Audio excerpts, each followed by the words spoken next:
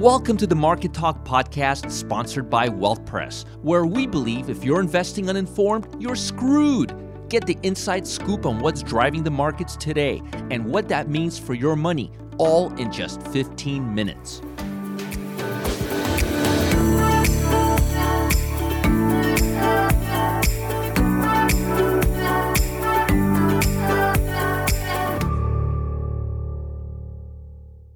Well, hello traders and investors. My name is Roger Scott. I'm the head trader for WealthPress. Today is the 16th of September. It's a Wednesday. It's a hump day.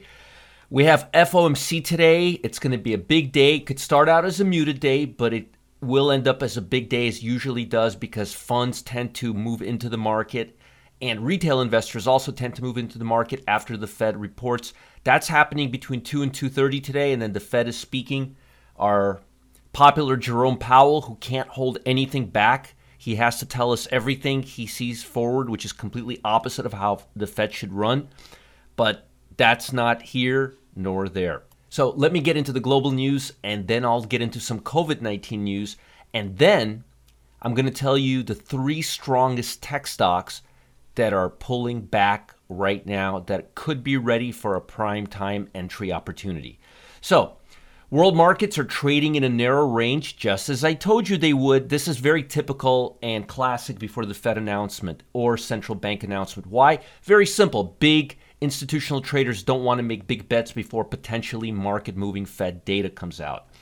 Fed is expected to keep the benchmark rate near zero for some time to help the economy recover from the pandemic. Its statement might change some of the language around its existing pledge to buy bonds to support markets. Economists say they are going to be buying bonds, and it looks like they may be moving into stocks and stocks via ETFs. Japan's central bank has begun a policy meeting that'll wrap up on Thursday. They're not expected to make a major change. Japan reported that its trade balance swung in surplus in August as 15% decline in export from a year earlier was outpaced by a 21% drop in imports. Ouch. Exports have been hammered by the COVID-19 pandemic, but the rate of decline has been narrowing over the past several months as shutdowns are easing and Chinese economy began to recover from the sharp downturn. Big tech stocks have been bouncing back this week after suddenly losing altitude earlier this month amid worries that the prices climbed too high.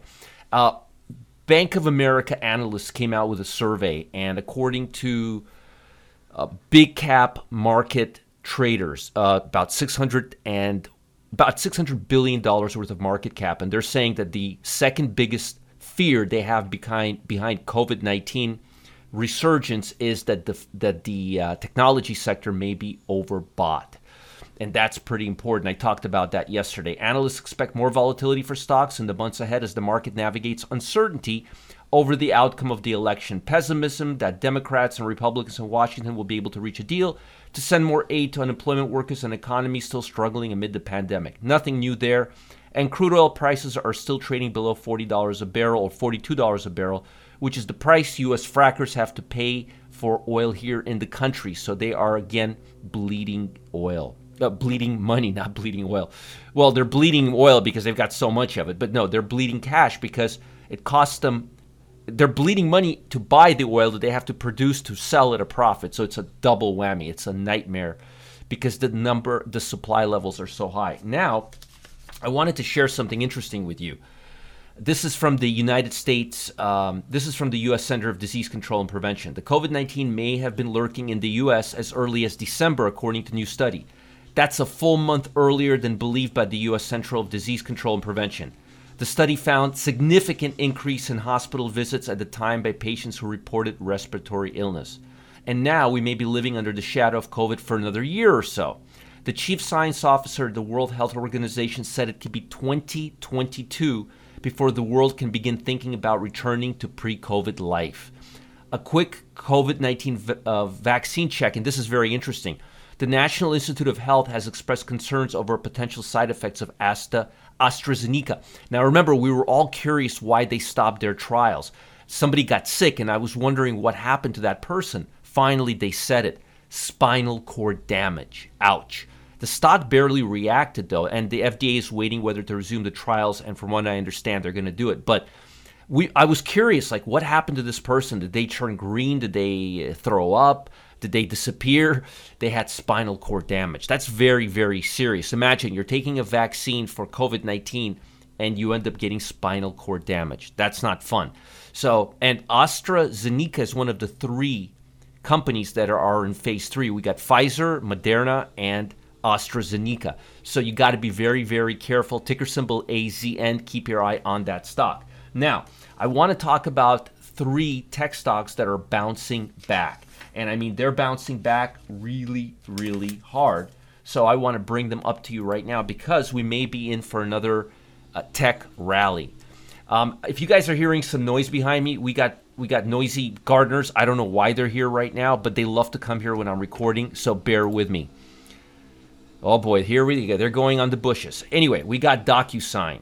Very, very strong trend, a pullback all the way from the 290 level to the 202 level. I would wait for us to go back above the 220 level to the upside. At that point, DocuSign looks like a really good buy, especially if COVID-19 stays with us till 2022, because everybody's signing mortgage applications, agreements, contracts using DocuSign right now. The next stock on my list is PayPal. All the stay-at-home people, they have to spend money somehow. They're using PayPal. PayPal is pulling back. We filled this gap. I like how it's looking right now. I'm looking to buy. We went as high as 211. Now we're at 187. I'm buying at these levels right now. And I think PayPal is going to bounce back. It's one of my top 3 tech stocks. And the last one is NVIDIA. I love NVIDIA. Look at this. It's already pulling back. It's already bouncing back from the pullback.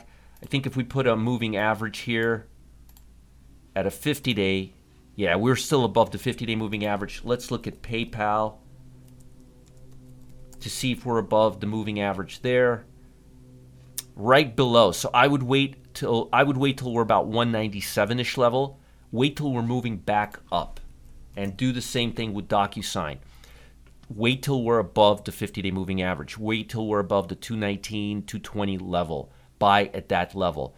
Till that point, I would wait because we are in twilight zone, which is between the 50-day and the 200-day moving average. You want to wait till we're clearly above the 50-day moving average for 2 days. So you got DocuSign, you've got NVIDIA price levels. Wait for it to be, it's already above the 50-day moving average, so that's good. And we've got DocuSign. And again, you want to wait till it's above here, about the 220, 221 level for a few days. PayPal, you want to wait till we're just above, like around the 196 level, and so on and so on. Just wait till we're above the 50-day moving average. But I really like these 3 tech stocks, and I like them because they have a lot of stay-at-home qualities. NVIDIA does graphic processors and cloud. They're getting big on the cloud. PayPal, whenever you pay for something, people are buying right now. They're spending money. Consumer discretionary and retail is hot, but they're doing it online. And guess what? They're paying through PayPal. So PayPal is moving up. And DocuSign, anything you want to sign right now, people are doing it online. I know that Adam Sarhan, he just signed a mortgage for one of his third houses or whatever. He's got a bunch of houses. He did it with DocuSign. He was just telling us live on the webinar. So again, people, I'm signing my contracts with DocuSign. I haven't gone anywhere and personally signed a contract in a while. So DocuSign, PayPal, and NVIDIA are great tech stocks that can potentially help us with the stay-at-home economy. And as you heard it from the U.S. Central Disease of Control and Prevention, 2022 before things get back on track. Talk soon. Have a great day. Bye, everyone. Thanks for listening today. Make sure to subscribe to the Market Talk podcast on Spotify, Apple Podcasts, or whatever platform you're listening from today so you don't miss any important news regarding your money and your investments. Have a great rest of your day. My name is Roger Scott, and happy trading.